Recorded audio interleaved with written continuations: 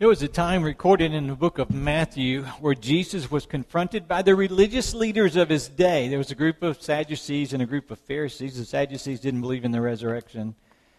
And Jesus corrected them. And the Pharisees thought they would test him as well. At least a representative from the fellow Pharisees did. And he stood up seeking to test Jesus. And he said, "All right, Jesus, what is the greatest commandment?" Now, on your listening guide is a place for you to answer that question. Before we go to any text, knowing what you know from Scripture, what you know the Bible teaches from your days in classes, whatever groups you've been to, here's the question, very simple. What is the greatest commandment that God has for all people? What is the greatest commandment? Now, you'll notice on your listening guide there are two blanks. Because when Jesus answered the question, he did it in two parts. As a matter of fact, when Jesus asked the question of this lawyer that we just saw in Luke chapter 10, the lawyer gave the same answer that Jesus had given in Matthew chapter 22.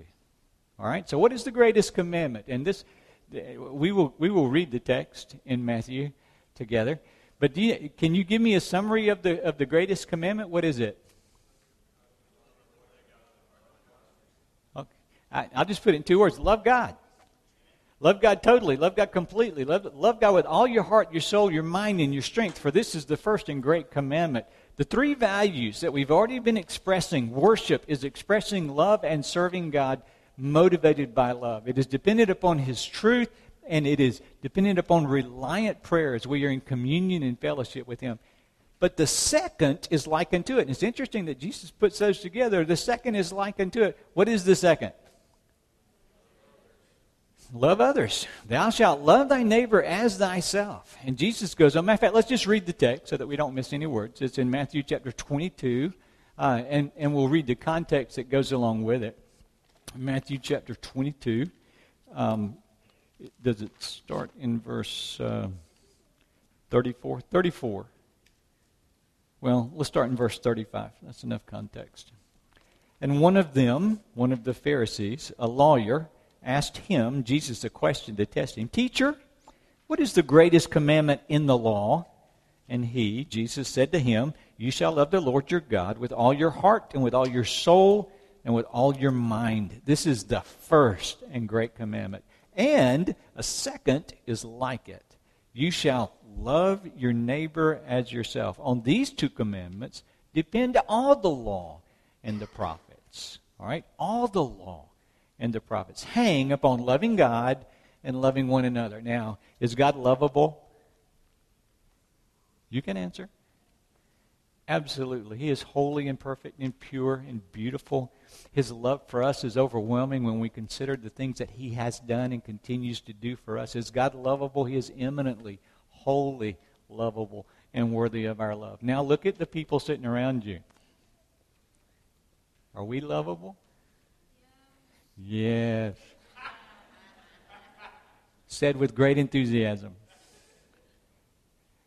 Are we to love one another? You know, I love everybody. Loving one another is one of the greatest things that you can say, but it's one of the hardest things to do. Do you know that? Loving one another is one of the greatest things to say, but it is one of the hardest things to do. Now, I am pleased to be the pastor of this congregation, and it is my prayer today that you and I will seek areas that we are lacking, areas that we have a deficit to this command to love one another, that we will acknowledge it, repent, and move forward in it, grow in it, increasingly walk in love. And I'm not going to excuse anyone here. Everybody has room to grow. But like I said, I'm glad I'm able to say that I'll get to be a part of this congregation. This is demonstrably a loving congregation. Now, don't get proud. Don't get big-headed, but this is demonstrably a loving congregation. And I praise the Lord for that. I just want to tell you we're not there yet. We can grow in the love that we have for one another. I pray that God will deepen our love for all people and all types of people, and that as we live into this love, the command of Matthew 5, verses 14 through 16, will be our testimony. In Matthew chapter 5, the beginning of the Sermon on the Mount, Jesus says, "You are the light of the world. A city set on a hill cannot be hidden. Nor do people light a lamp and put it under a basket, but on a stand so that it gives light to all the house. In the same way, let your light so shine before others, so that" what? "They may see your good works, your kindness, your generosity, the way that you act in their for their benefit. And when they see that, may ultimately give glory to your Father who is in heaven. Can we love all people?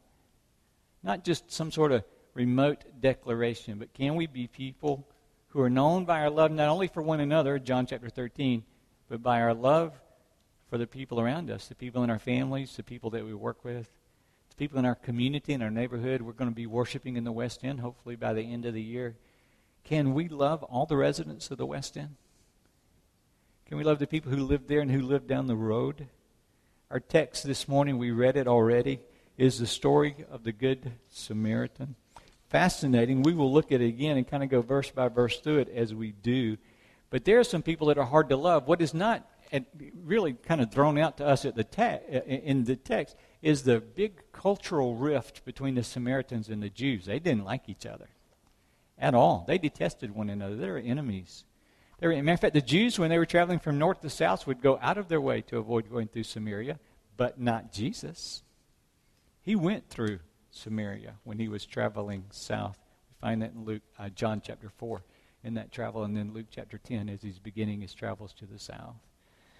And so we have a cultural divide, one of the secular dividing lines in this world, which should never be a part of the family of God, is when people don't love each other because of their culture, their language, the color of their skin. I'll go so far as to say their religion, their politics. All right? It doesn't mean we affirm everyone in the mistakes and the sinfulness that they are, but it means that we open our hearts to love one another. We tend to be suspicious and condescending toward people who are different than we are. And while the command to love everyone includes so much more than people of different race. Now, I will tell you, biblically, there's one race. We all come from Adam. All right? God created us all. If we don't get you in Adam, we get you in Noah. All right? We all come from one lineage. Now, there are different cultures, but there's one race. I will be using race as a part in this sentence in today's context, particularly secular context, but there's only one race. But while the command to love everyone includes so much more than just differences in race, as Christians glorifying God and making disciples of all nations, we need to understand how to think about race in a world from a biblical standpoint. It is an issue. It's a cultural issue. It is a reality that we face. And frankly, it's not just ours. It's one that they faced. It's one that has been faced by every culture and every people. In this parable, we hear the story of love, real love, genuine love, across racial, religious, and political differences.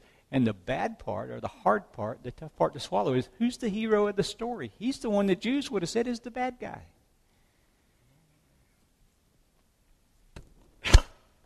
Excuse me. And he's the one that's lifted up as the one who loves his neighbor, the one who is a genuine neighbor to the one in need. Do you remember the lawyer's question at the beginning of the story? What did he ask? Do you remember his question? Because, you know, if you're like me in Sunday school, it's like, all right, I forgot what he asked, but Jesus told him the story of the Good Samaritan. He asked him, what must I do to inherit eternal life? And when somebody asks that question, you would think, if you are a contemporary theologian, you'd say, well, you have to ask Jesus into your heart. You have to ask Jesus to forgive your sins. You have to, you have to do this or pray this prayer or make this decision. But Jesus didn't. Jesus turned his attention. This was a man who was skilled in the Scriptures. He turned his attention back to the Scriptures, and he said, what is written in the law, and how do you read it? He took him to the law, and the law, and this man knew it, pointed out God's law, God's standard, righteousness and holiness, what righteousness really looks like and holiness looks like. And he knew that this man failed in this area. He did that in order that the lawyer might become aware of his own sin so that he would recognize his need for forgiveness and salvation. The sin in his heart, the sin that Jesus was pointing out as breaking God's law, was the sin of bigotry, of prejudice, of not loving his neighbor, simple racism. The original meaning of racism is prejudice or discrimination or antagonism directed against a person or people on the basis of their membership in a particular racial or ethnic group. I want you to get that, all right? It just means I don't like you because you're different than me. I don't trust you because you're different than me. I draw a line around me and separate us because you're different than me. Loving your neighbor as yourself is the call to love people that the world tells us you ought to be cautious, you ought to be careful, you ought to be separate from, you ought to even hate. The command to love your neighbor is the command to embrace people the world tells us we should reject. The command to love your neighbor is the command to invite people into your life that the world tells you that you should turn away from your life. And what if Jesus really meant what he said? What if we're supposed to show the love of God genuinely, sacrificially, at great cost because of the love that God has shown to us? We're commanded to love one another, and it's easy at church to say we love everybody. The question is, do we? Do we genuinely? Are we even able to? The first point outlined, by the way, the outline is extremely simple. You can fill in the blanks now if you wish. It's very simple. In Christ, we are able to love all people.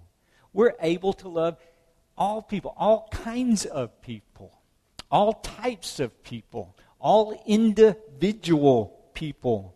We're able to because we're commanded to. Even in the command that God gave us to make disciples. You remember that Matthew 28 where he's getting ready to leave the disciples. He's already been crucified. He's already been buried. He's already been resurrected. He had the disciples come to him in Galilee. He joins them together and he says, all authority in heaven and earth has been given unto me. Go ye therefore and make disciples. Ta ethna. Literally of every ethnicity. Don't put any lines or divisions between types of people, kinds of people, races of people, groups of people. Make disciples of all people, all nations, baptizing them in the name of the Father and the Son and the Holy Spirit. Teaching them. It's not just a decision, check off the list and send somebody over there, but maintain a relationship, teaching them to observe whatsoever things I've commanded you. And lo, I am with you always, even to the end of the age. In creation, God made all people. We are made in the image of God, and that is sufficient reason to love all people. James tells us very clearly that we're not to mistreat one another, not to denigrate one another, because we are all made in the image of God. In the early church, when the gospel was first preached by the apostles, who'd they preach to? Who was the crowd standing in the square of the temple in Acts chapter 2? Have you thought about that lately? Have you thought about the group that was gathered? What a wild group. People from, the Bible says, every nation, every tribe, every tongue. They were gathered there to hear the gospel as the church was being planted. Acts chapter 2 says they were dwelling in Jerusalem, Jews and devout men from every nation under heaven. When the sound of the manifestation of the Holy Spirit, they all came together and they were surprised because each one of them was hearing them speak in his own language, the disciples preaching. And they were amazed and astonished, saying, all these guys are Galileans. They're all fishermen from the north area up here. How is it that we hear, each of us, in our own native language? And you go down the list. Parthians, Medes, Elamites, residents of Mesopotamia, Judea, Cappadocia, Pontus and Asia, Phrygia, Pamphylia, Egypt, parts of Libya, Cyrene, visitors from Rome. What he's saying is, man, we got Italians here. We've got some right in the edge of Spain. We've got some Gauls. We've got some French people here. We've got some Asians here. We've got some Africans here. We've got people from all together represented. And this is who the gospel was preached to. And these are the people that made up the early church as they repented and came to Christ. And they lived lives together. It wasn't just an evangelistic outreach and then let's go back to the people that we're comfortable with. Acts chapter 2 says they were breaking bread house to house, that they were investing their lives in one another, praying, listening to the teaching of the disciples. As a people, as a church, and I don't know if this is true. I know it is less true than it used to be. But there was a pastor who made very famous the saying that Sunday morning is the most segregated time in the life of the nation. All the black people have church there, all the white people have church here, all the Hispanic people have church here, all the Asian people have church here, and everybody goes to their own cultural group to worship. I believe that is less true. Here's what I want you to understand. I do understand that people worship where they are culturally comfortable, but I also know people are culturally comfortable where they're loved. Where they know someone genuinely cares about them. It's an important distinction that we get because we need to practice. When I came to this church in 2003, we had 2 worship services. Some of you will remember that. We had a worship service in the fellowship hall at 8:30 in the morning. We had a worship service at 11 o'clock up in the sanctuary. All right, now neither room was full. I just want to point that out. This was not an overflow. But we had different worship styles. We had different styles of music. And the goal was to appeal to different style preferences that people had. Well, after a year of this, we came together as a church. And we said, no, we're not going to accommodate a simple style. We're going to spend an eternity worshiping together. We might as well start practicing now. You guys remember that? It was great days because at that point in time, it was like, all right, we have a very liturgical service, and we can do that. And you people that prefer this, you're just going to get mad. Or we can do a very contemporary service, and you people that prefer liturgy, you guys are going to get mad. We're not going to do either one. We're just going to make everybody mad. Why? What became important? The priority of worship, as far as style is concerned, became content, not style. The priority of worship became who God is and exalted Him and lifting up this word and teaching it and singing it, walking in obedience to it.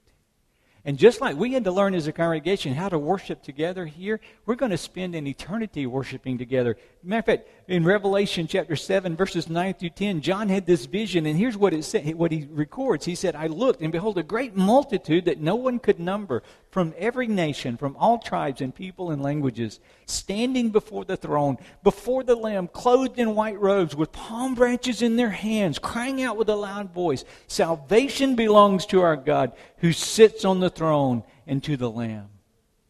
Every tribe, every tongue, every nation. And here's our problem. We think, all the Baptists are going to be there. And all the Methodists are going to be there. And all the AME are going to be there. And all of the Presbyterians are going to be there, quietly sitting in the back. I'm kidding. Just a joke. Sorry, that was in Forte. And all of this group is going to be here. And all of that group is going to be here. That is not the picture that is pictured here. You know what's pictured here? All of us. Together, mingled, lifting our voices together to worship God. We love God. And because God so loved the world, we love people. We love all kinds of people. What Jesus was doing to this lawyer who was trying to trick him, what Jesus was doing to this lawyer was he was pointing out a deficit, an area of sin, a command for godly living that was not evident in his life, because one of the purposes of the law is to show us that we do not fulfill the law. We've transgressed God's law, and we need forgiveness. When we love people, we tell them the truth. If you're going to love people well, you tell people the truth. Would you agree with that? In Christ, we can love people well.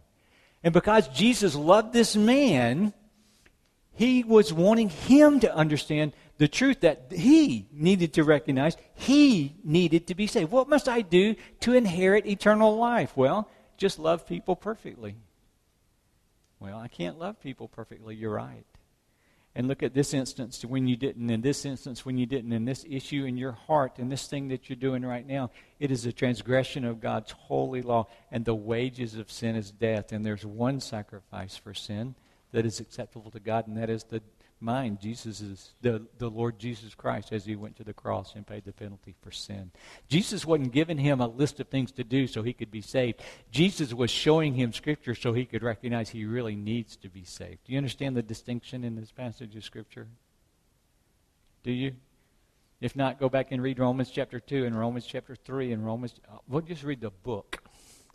And it lays out clearly that our good works cannot save us, but God has done what the law could not do in sending His Son to live perfectly and to become the perfect sacrifice, to die for us that we might become the righteousness of God in Him. Now, we talk about race, but it's so much more than race. As a matter of fact, sometimes it's economics. when I mentioned this the other day, a guy said, economics, what does the church have to do with economics? And I'm thinking, well, you have affluent people, you have rich people and wealthy people. You have people that drive new cars and that pay a lot of money for a house to live in. And then you've got people who are using public transportation. You got people who are living in government-supplied housing. You've got people right now in Greenville, we have a significant homeless population. People who have no place to live. And we tend to say, we want this group together, we're comfortable here. We want that group together, they're comfortable there. But we want those people to stay away. And we keep them at arm's length. Can I just tell you a story of love across economic lines, and I guess to some extent cultural, that I evidenced when I was a kid in the 7th grade. My dad was a pastor at Flag Chapel Drive Baptist Church in Jackson, Mississippi, between Jackson and Clinton, if you're familiar with the area. We had a bus ministry, and so every Saturday we'd go out visiting. We also had a visitation ministry where we would go out and share the gospel with people on sometimes Tuesday nights, sometimes Thursday nights. One Sunday morning, we had a guy come to church, and he looked like he just came off of a bender. You guys know what I mean? His jeans were dirty. His shoes were dirty. He had shoes. They were dirty. His shirt was dirty. He had his hair pulled back in a big ponytail. And guys, I was in the 7th grade. It wasn't normal back then. All right. It wasn't common for the culture that I was raised in for a guy to have hair long enough to put back in a man bun or a ponytail, especially when they come to church. It was a different day. I want you to understand that. But he had a ponytail that was back, and he didn't comb it or anything. He just pulled it back. He had stubble.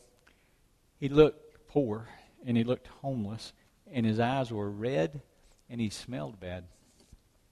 And he came to church, and he sat on the front row. Now, we were surprised because, number one, we weren't accustomed to somebody that looked like that coming to church on Sunday morning. But number two, nobody sat on the front row.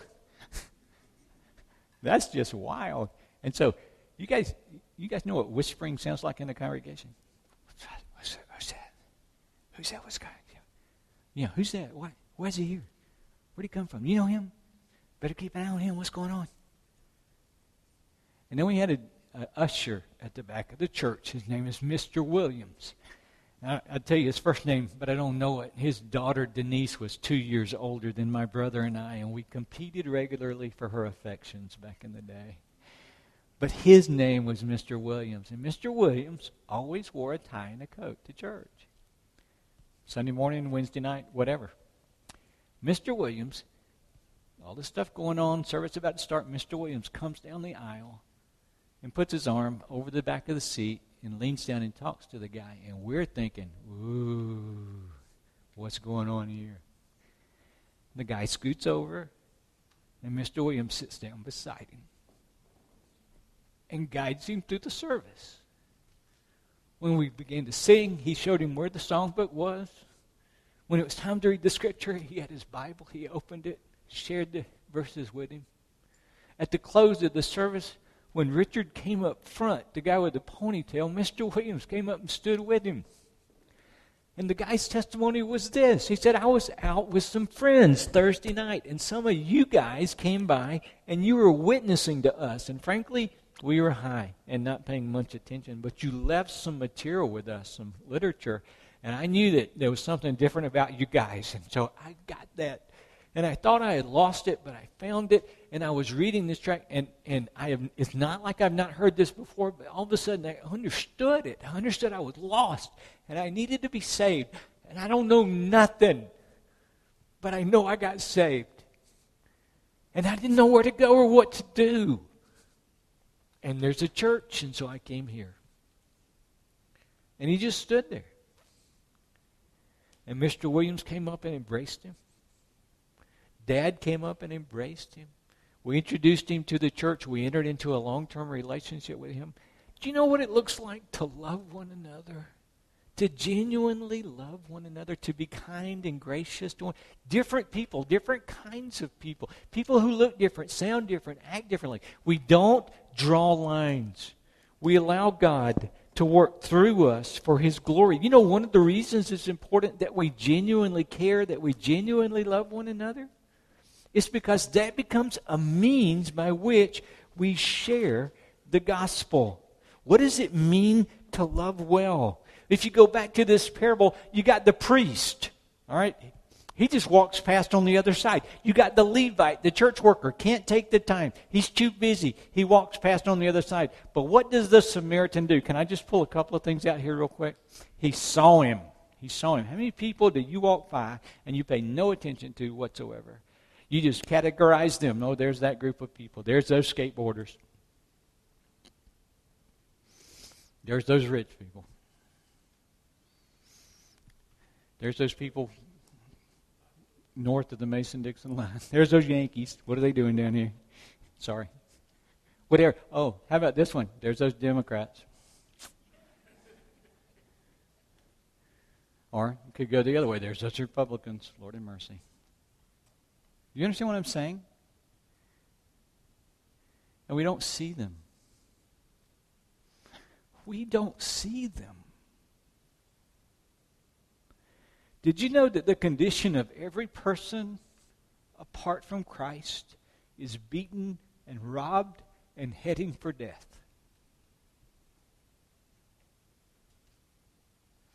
Don't miss this. Every person apart from Christ is used and abused, willfully rebellious, and headed for death. And we can do our religious thing and pass by. We can do our busy thing and pass by. Or we can stop and look. And engage. Personally engage. This guy had to get off of his mode of transportation. Donkey, horse, I don't know. Probably had 4 legs. Okay? But he got off. That guy probably had a horse on his way south to Jericho, or a donkey or something. He doesn't anymore. It was stolen. His food was stolen. His clothes were taken. He was beaten. He was bleeding. He was bruised. He was left for dead. And this guy had to be seriously inconvenienced. He had to get personally engaged. He saw him. And seeing him, he embraced him. And it cost him something. It cost him time, energy, attention, and resources. He took oil, which was like a salve that went on his skin. He took wine, which was basically a disinfectant. Alcohol is a disinfectant. He bound him up. He put him on his own mode of transportation, his own donkey. And he took him to an inn where he cared for him all the way through to the next morning. And when the next morning came, he gave him 2 days' wages. Let's just, from the hip, $200. He gave him $200 and said, listen, you feed this guy. When he needs water, get him water to drink. If he needs some more medicine or bandage, you take care of it. I'll cover the cost. And if this doesn't cover it, I'll take care of it when I come back by. I want you to know that he saw him. He had compassion upon him. He saw him and he cared and he got personally engaged. We need, one of the biggest things I think is it was unexpected. The crowd, the Samaritan is the one that stopped. The Samaritan is the one that went out of his way. One of the things that you and I can do is love people who aren't expecting it. Surprise people with the love of God. But he had compassion, so he helps with sincerity. He provided immediate aid. We are to get personally involved. And he provided long-term care. It touched his pocketbook. He financially got engaged. And he came back to check on him later. We aren't talking, when we say love one another, guys, we aren't talking about some sort of warm, fuzzy feeling. We're just not. Because not everybody gives me warm, fuzzy feelings. You know that there are some people you have to love in spite of? You guys know what I'm talking about? There are some people that you look at or that you have experience with, and it's experienced with somebody like them, maybe of the same people group, and it was not a positive experience, and so that identity bleeds into this interaction, and instead of a warm, loving embrace, hair stands up on the back of your neck and you bristle up, and it's like, we've got to be careful now. We had the story of the Good Samaritan. Did you know that the Bible has a story of a bad Samaritan? I got this from Rebecca's book. Rebecca McLaughlin has written a book on how do we confront some of these secular creeds that are not true, but that stem from biblical exhortations that we're to love everyone. Do you know who the bad Samaritan is? I'll just tell you, she was so bad that she couldn't draw water when her contemporaries drew water. She had to come in the middle of the day. She was so bad that she came alone. Jesus went to the well of Sychar. It's found in John chapter 4. And there was a woman there drawing water in the middle of the day. And Jesus asked her for water, and she was shocked. Wait, I'm a Samaritan, and I'm a woman, and you're a Jew, and you're a male, and you're talking to me? What's going on? And Jesus cares for her. And so he tells her there's a source of water that never runs dry. It's water that's far more important than this wet stuff you drink. Water that flows up out of you as you come to know God. And they begin a conversation. And through the conversation, Jesus speaks truth to her, like Jesus spoke truth to this lawyer. He doesn't compromise the truth. You understand that? He said, tell me about your husband. Oh, I don't have a husband. I know. You've had 5, and the man you're living with now is not your husband. No secrets, no hiding the truth, no glossing it over and saying, well, I'm sure it'll be okay, and God's a God of love, and this stuff really doesn't matter the most. It matters. It matters because God's righteous standards shows us that we need a Savior and that Jesus is the only Savior. He is the only way and the only truth and the only life. And we can pretend to love people by affirming them in their rebellion as they head toward an eternity separated from God, or we can love them enough to be kind to them, to be generous with them, to interact with them, and to tell them the truth about their sin and about God's provision for their sin in Jesus Christ. Do you understand what I'm saying? I have religious people all the time, often. I don't want to exaggerate too bad. A little bit maybe. I have religious people often tell me, well, we're supposed to be known by our love, and so it doesn't matter what their sexual morality is like. We're supposed to embrace them just like they are. Jesus always embraced people like they were. He never left them that way. He confronted them with truth. He's the one who went to them who were struggling and said, come unto me, all ye who are weary and heavy laden, and I'll give you rest. Take my yoke upon you. Learn of me. My burden is light. My yoke is easy. You'll find rest for your souls. But you have to come to me. You have to unyoke from the life that you've been living. You have to yoke yourself to me. It's a transition. It's being brought from death to life, from darkness to light. And kindness is a means, love, practical love, not warm fuzzies, but practical expressions of kindness and generosity where we take down barriers, where we allow us the opportunity to get offended and to get hurt and to be made uncomfortable, becomes a means by which God transforms us and by which God presents His truth to people. And faith comes by hearing, and hearing by the Word of God. And we get to speak truth into their life. We're talking about kindness, the genuine kindness toward others that shows the love of Jesus. The genuine kindness that gains a hearing for the gospel, a principle that is found throughout Scripture. I told Sharon earlier, we're probably going to spend a lot of time in Matthew chapter 5 to have it ready for the screen. Look it up. Would y'all look it up? Matthew chapter 5, verse 14 through 15. Matter of fact, we'll skip along on the screen as we can, but you know what's happening in Matthew chapter 5? It's called the Sermon on the Mount. And it's the longest recorded sermon that we have that Jesus has preached. And he rocks the world. And he rocks yours. And he rocks mine. He begins with the Beatitudes, and in the verses that we read just a little while ago, you are the salt of the earth. This is verse 13. You are the salt of the earth, but if salt has lost its taste, how shall its saltiness be restored? It's no longer good for anything except to be thrown out and trampled under the feet. You're the light of the world. A city set on a hill cannot be hidden. Neither people light a lamp and put it under a basket, but they put it on a stand, and it gives light to all in the house. In the same way, let your light shine before others. How? What does that mean? So that they may, what? See your good works and glorify your Father who is in heaven. Now, Christ goes on and he says he didn't come to replace the law. He came to fulfill the law. He gives some specific things. But look down in verse 43. We'll go all the way to the end. There's some other things in there that we'll come back to. Anyway.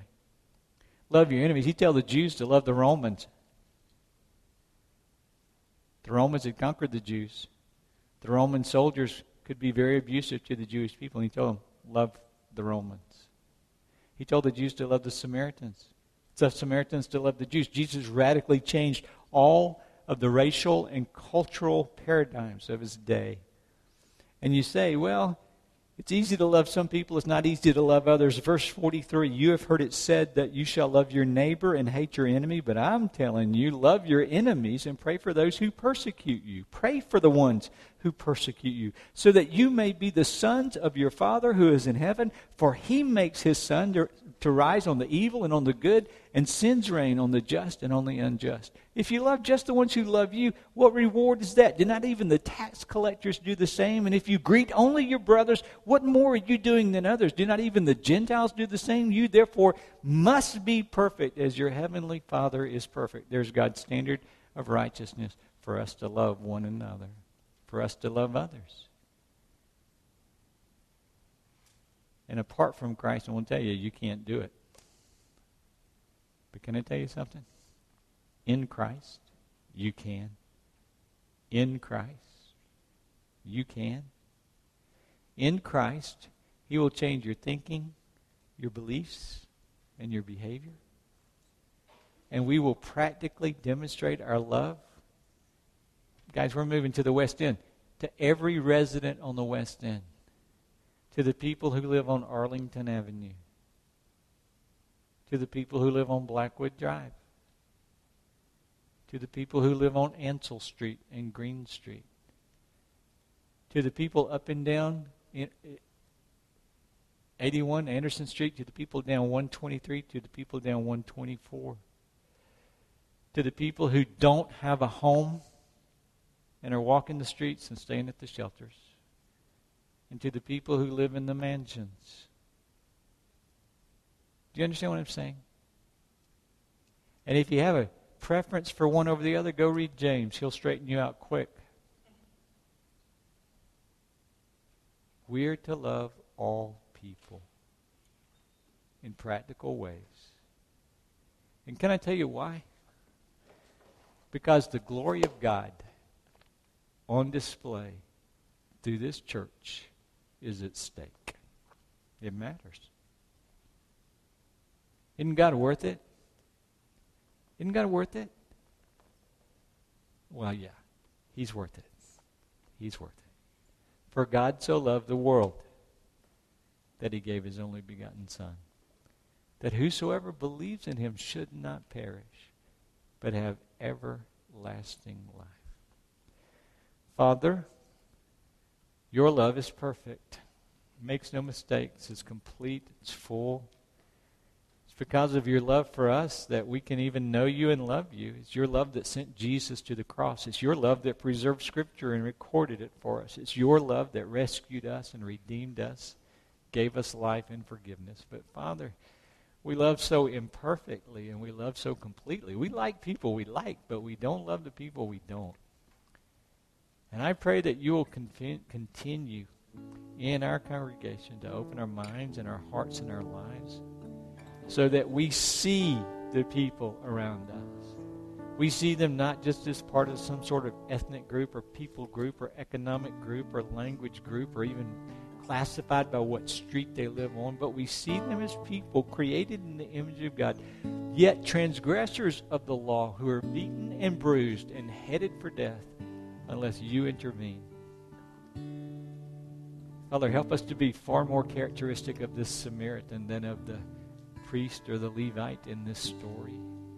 As a matter of fact, clearly help us to be characteristic of Christ, who is our life, who again and again and again reached out to people that others rejected with love and grace, with an invitation, with warmth, with kindness, and yet unfailingly with truth.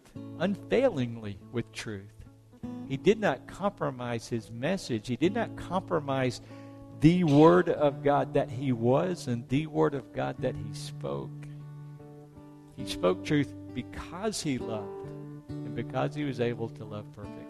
And that's what we want. That's what we want in our lives. To the extent that we don't convict us and bring us to repentance. To the extent that we do affirm us and encourage us and grow us. Because we want all people to see our good works and to glorify our Father who is in heaven. It is in the name of your Son I pray. Amen. Let's stand together, please.